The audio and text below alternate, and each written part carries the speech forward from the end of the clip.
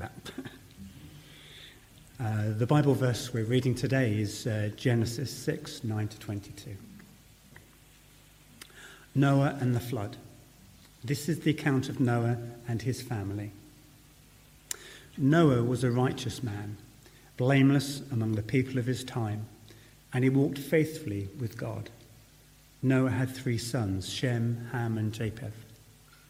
Now the earth was corrupt in God's sight and was full of violence. God saw how corrupt the earth had become, for all the people on earth had corrupted their ways. So God said to Noah, I'm going to put an end to all people, for the earth is filled with violence because of them. I'm surely going to destroy both them and the earth. So make yourself an ark of cypress wood, make rooms in it, and coat it with pitch inside and out. This is how you are to build the ark. The ark is to be 300 cubits long, 50 cubits wide, 30 cubits high. Make a roof for it, leaving below the roof an opening 1 cubit high all round. Put a door in the side of the ark and make lower, middle and upper decks. I'm going to bring the floodwaters on the earth to destroy all life under the heavens, every creature that has breath of life in it. Everything on earth will perish, but I will establish my covenant with you, and you will enter the ark, you and your sons, and your wife and your sons' wives with you. You are to bring into the ark 2 of all living creatures, male and female, to keep them alive with you. 2 of every kind of bird, of every kind of animal, and of every kind of creature that moves along the ground will come to you to be kept alive. You are to take every kind of food that is to be eaten and store it away as food for you and for them. Noah did everything just as God commanded him. Amen. If I can invite Jennifer up. It's from Hebrews 11, verse 7. By faith Noah, when warned about things not yet seen, in holy fear built an ark to save his family. By his faith he condemned the world and became heir of the righteousness that is in keeping with faith.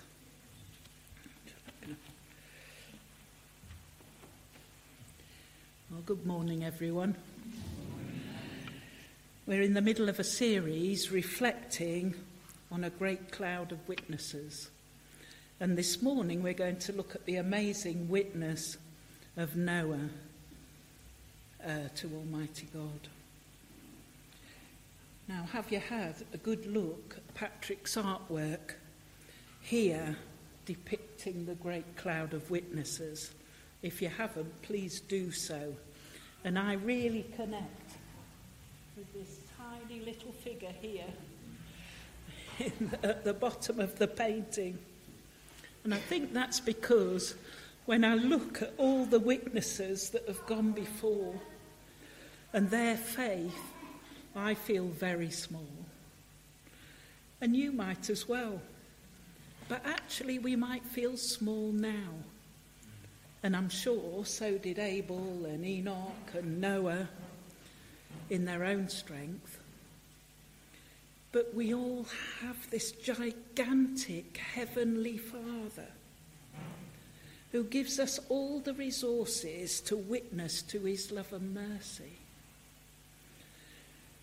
You too will join the great cloud of witnesses with Jesus in heaven in due course.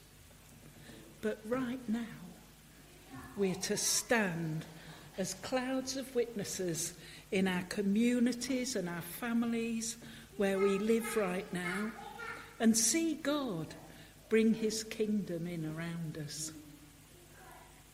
So I'm going to use Genesis 6, 9 to 22 that Rob read to us this morning to touch on various aspects of Noah and the ark's amazing witness to his family, to his neighbours, and to us right now. I also want to spend a little time looking at how the ark is a type of Christ. In other words, it points us to the coming and attributes of Christ for us. But more on that later. Do you want Bibles? I'm going to go through, and I haven't done a PowerPoint, so if you do, please wave your hand in the air and somebody will bring them to you. Verse 9 to 10 then introduces us to Noah and his family. They tell us a lot about the character of Noah. He was a righteous man, blameless among the people of his time, and he walked faithfully with God. It reminds me of Philip's message last week of how Enoch walked with God. Noah walked faithfully with God. He was the 10th generation from Adam, just for those who like the info. Noah had 3 sons, Shem, Ham and Japheth. And just in case you're wondering, Jesus was descended through the genealogy of Shem. 2 Peter 2 verse 5 tells us a little more about Noah's witness. Peter says that Noah was a preacher of righteousness. Well, all these mentions about righteousness make me ask the question, what does that mean? What is a righteous person? What is a preacher of righteousness? Well, God is righteous. Everything about God's nature, his character and acts, are righteous or right. God is completely good. So what is his nature?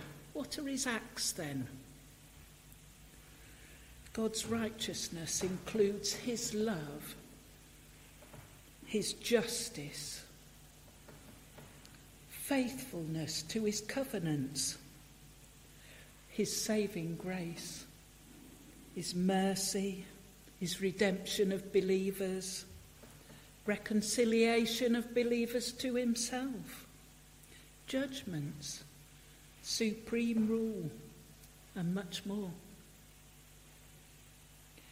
So each of these are expressions of God's righteousness. When we say God is good, that is exactly what it means. He is good. He cannot be bad. That's righteousness. Noah mirrored God's righteousness in his walk, in his faithfulness, and in his preaching. Verses 11 to 12 tell us of the situation on earth in Noah's time. Now the earth was corrupt in God's sight and was full of violence. God saw how corrupt the earth had become, for all the people on earth had corrupted their ways.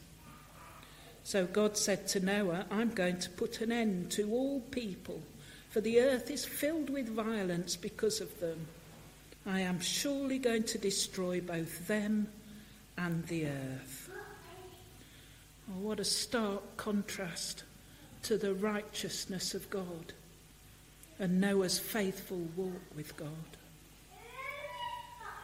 From the point of creation and God declaring that all his work was good, to 10 generations after the fall, all people were corrupt. No recognition of who God was, just all about themselves and what they wanted. So how verse 11 cries out of the situation today. It wasn't just then that the earth was full of violence and corrupt. We only have to watch the news. There is so much we see and hear that is not righteous. So much violence and hate. So much pain and discrimination. So much damage. All those Bibles on Wayne's hands. Seeing so many people acting in a way that is opposite to our Father God's love, his mercy, his justice, his creation, causes us to call on his name, causes us to call to him to act, causes us to call to ask him to bring his peace and his justice into this world, and for Jesus to return to claim his people. Jesus said in Luke 17:26-27 that in the days before he returns, it will be like the days of Noah. Just as it was in the days of Noah, so also will it be in the days of the Son of Man. People were eating, drinking, marrying, and being given in marriage up to the day Noah entered into the ark. Then the flood came and destroyed them all. I'm not saying we're close to the return of the Lord. I have no idea. And there have been other times and places over the centuries when it must have seemed like it was near to the return of Jesus. But we just don't know. But what this story does do is make us reflect on what our witness is in these days of violence and in the poverty of love. Are we like Noah, faithful and righteous? Are we witnessing to the hope and the light of the world, to Jesus Christ? Are we reflecting the character of God in justice and mercy and love? So Noah hears from God and listens to what he says. Verses 14-17. So make yourself an ark of cypress wood even. I don't know why I said cypress. I don't know what that's all about. But there you go. We'll start again. So make yourself an ark of cypress wood. Make rooms in it and coat it with pitch inside and out. This is how you're to build it. The ark is to be 300 cubits long, 50 cubits wide, and 30 cubits high. Make a roof for it, leaving below the roof an opening, 1 cubit high all around. Put a door in the side of the ark and make lower, middle and upper decks. I am going to bring floodwaters on the earth to destroy all life under the heavens, every creature that has the breath of life in it. Everything on earth will perish. But God offers Noah a way forward. But God. That's it in the Bible so many times. It's just the most wonderful words in the Bible. But God offers Noah a way forward, a way out of certain death and into life. I wonder if you know that our Heavenly Father offers a way out of certain death into abundant hope and eternal life through his Son, Jesus Christ.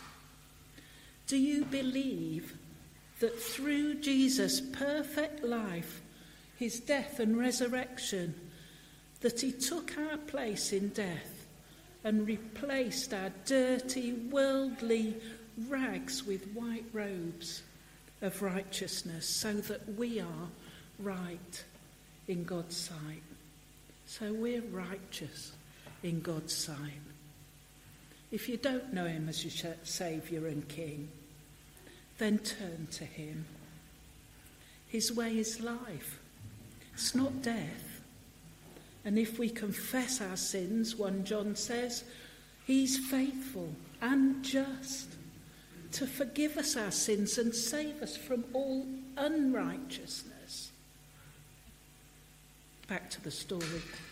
For information, again, the size of the ark in metres is 137 metres long, 23 metres wide, and nearly 14 metres high. To give you an idea, the length is about 1 1/3 times a football pitch. So to give you some idea. I can't think in metres either.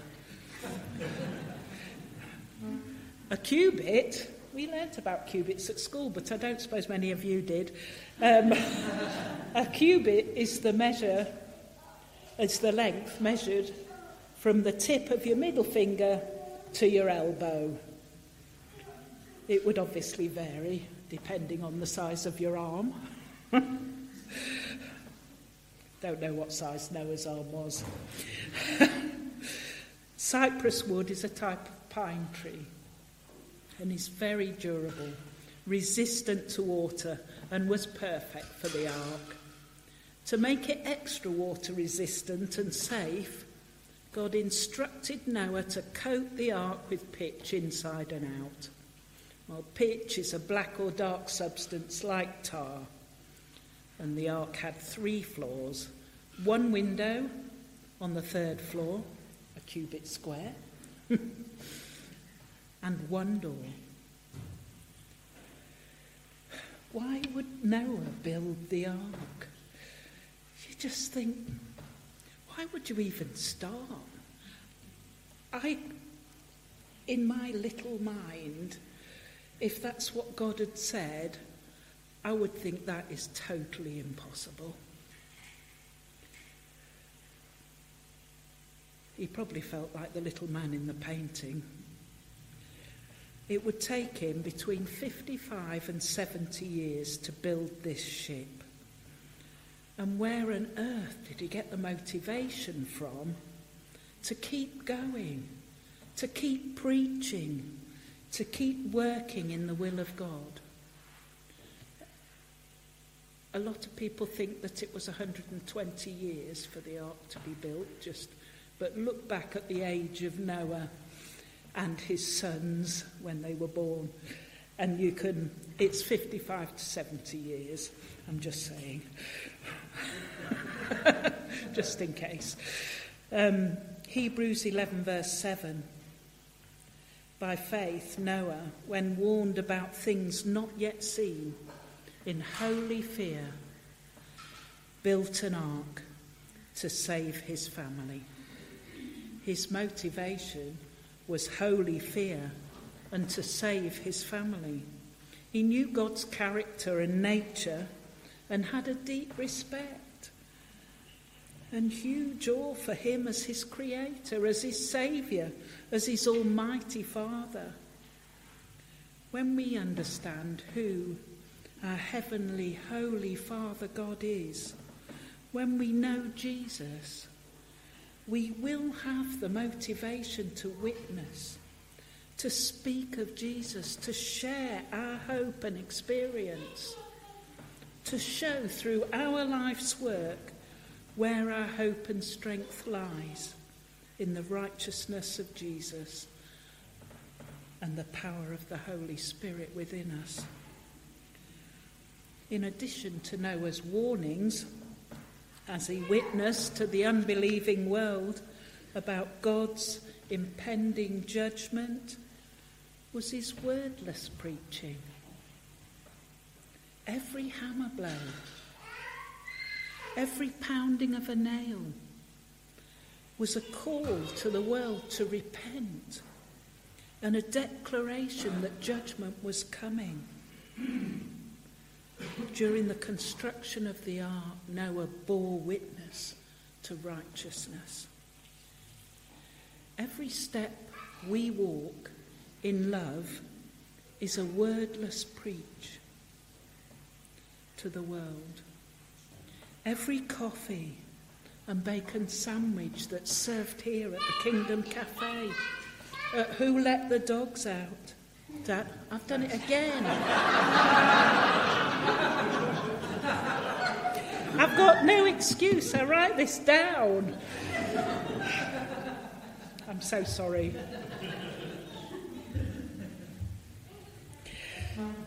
Who let the dads out? It is not a picture of what I think about men.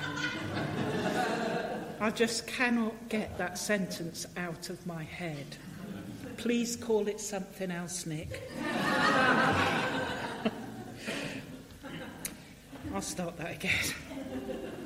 every coffee and bacon sandwich that's served here at Kingdom Cafe, at Who Let the Dads Out, at Messy Church, and all the other events are wordless preaching. We've been warned that the wages of sin are death, but we can preach that our ark is Jesus Christ and that the gift of God through Jesus is eternal life, and we can do that through the way we walk in righteousness and how we serve the world. So Noah also had God's promise as motivation to continue building the ark. God made a covenant with him, an agreement. And when God makes an agreement with you, it cannot fail. It is in love, and God's love never fails. You can trust it completely. His covenant was salvation for Noah and his family through them entering the ark. So verse 18 says, "But I will establish my covenant with you, and you will enter the ark, you and your sons and your wife and your sons' wives with you."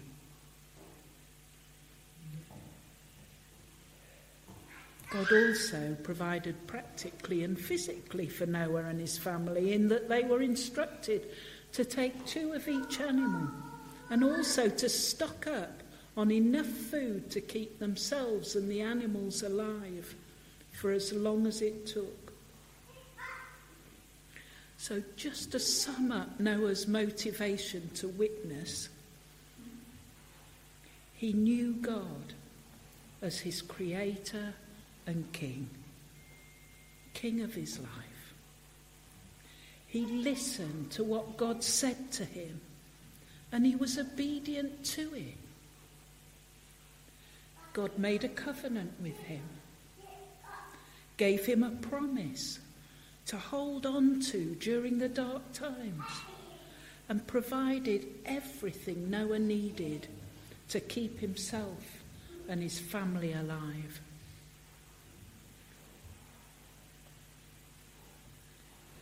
Now, there are parallels, as you may have noticed, between the ark being the way that Noah and his family were saved, and with Jesus being our Saviour. I just want to mention one thing, and I know how much you all love a Hebrew word thrown into the sermon, but sometimes the use of certain words in the Bible just confirmed to me that the scriptures are spirit written, and this is one of them. The Hebrew word for pitch is kappa. I don't know if that's how you say it, but it's spelled Kapphar. That's the Hebrew word in verse 14 for pitch. The definition of the word kappa is to cover, to purge, to make an atonement, to make reconciliation. I just find that remarkable. So just as Noah was told to cover the entire inside and outside of the ark with pitch, so Jesus is our cover, our atonement, reconciling us back to God. After the ark is built, the Lord says to Noah, "Go into the ark, you and all your household, for I have seen that you are righteous before me in this generation." In the same way, if we come to Jesus Christ for salvation, we will be covered by the perfect blood of Jesus, inside and out. So therefore there is no condemnation for us, as Romans 8 verse 1 says. Why? Because we're covered. That's the word, kappa, again, and reconciled back to God. The ark only has one door. There's no other way in. Jesus said in John 10 verse 9, I am the door. If anyone enters by me, he will be saved and will go in and out and find pasture. Well, the waters represent God's judgment, but Noah didn't save himself. God instructed him how to do so. Noah trusted the ark, and we can trust in Christ completely and utterly. The ark was made of wood, just as the cross was. The pitch protected the people inside, making a watertight seal, and Jesus' blood covers our sins and protects us from the judgment of God. Jesus is our only hope of escaping the flood of God's coming judgment on those who reject him. Are we witnessing like Noah, like he did to those who don't know him? Amen. I just want to pray. Heavenly Father, we are your workmanship. We are created in Christ Jesus, your Son, to do your righteous and good works, the works that you've prepared for us to do. We are to be witnesses, to warn and to offer hope and peace through the gift of God, salvation through Jesus.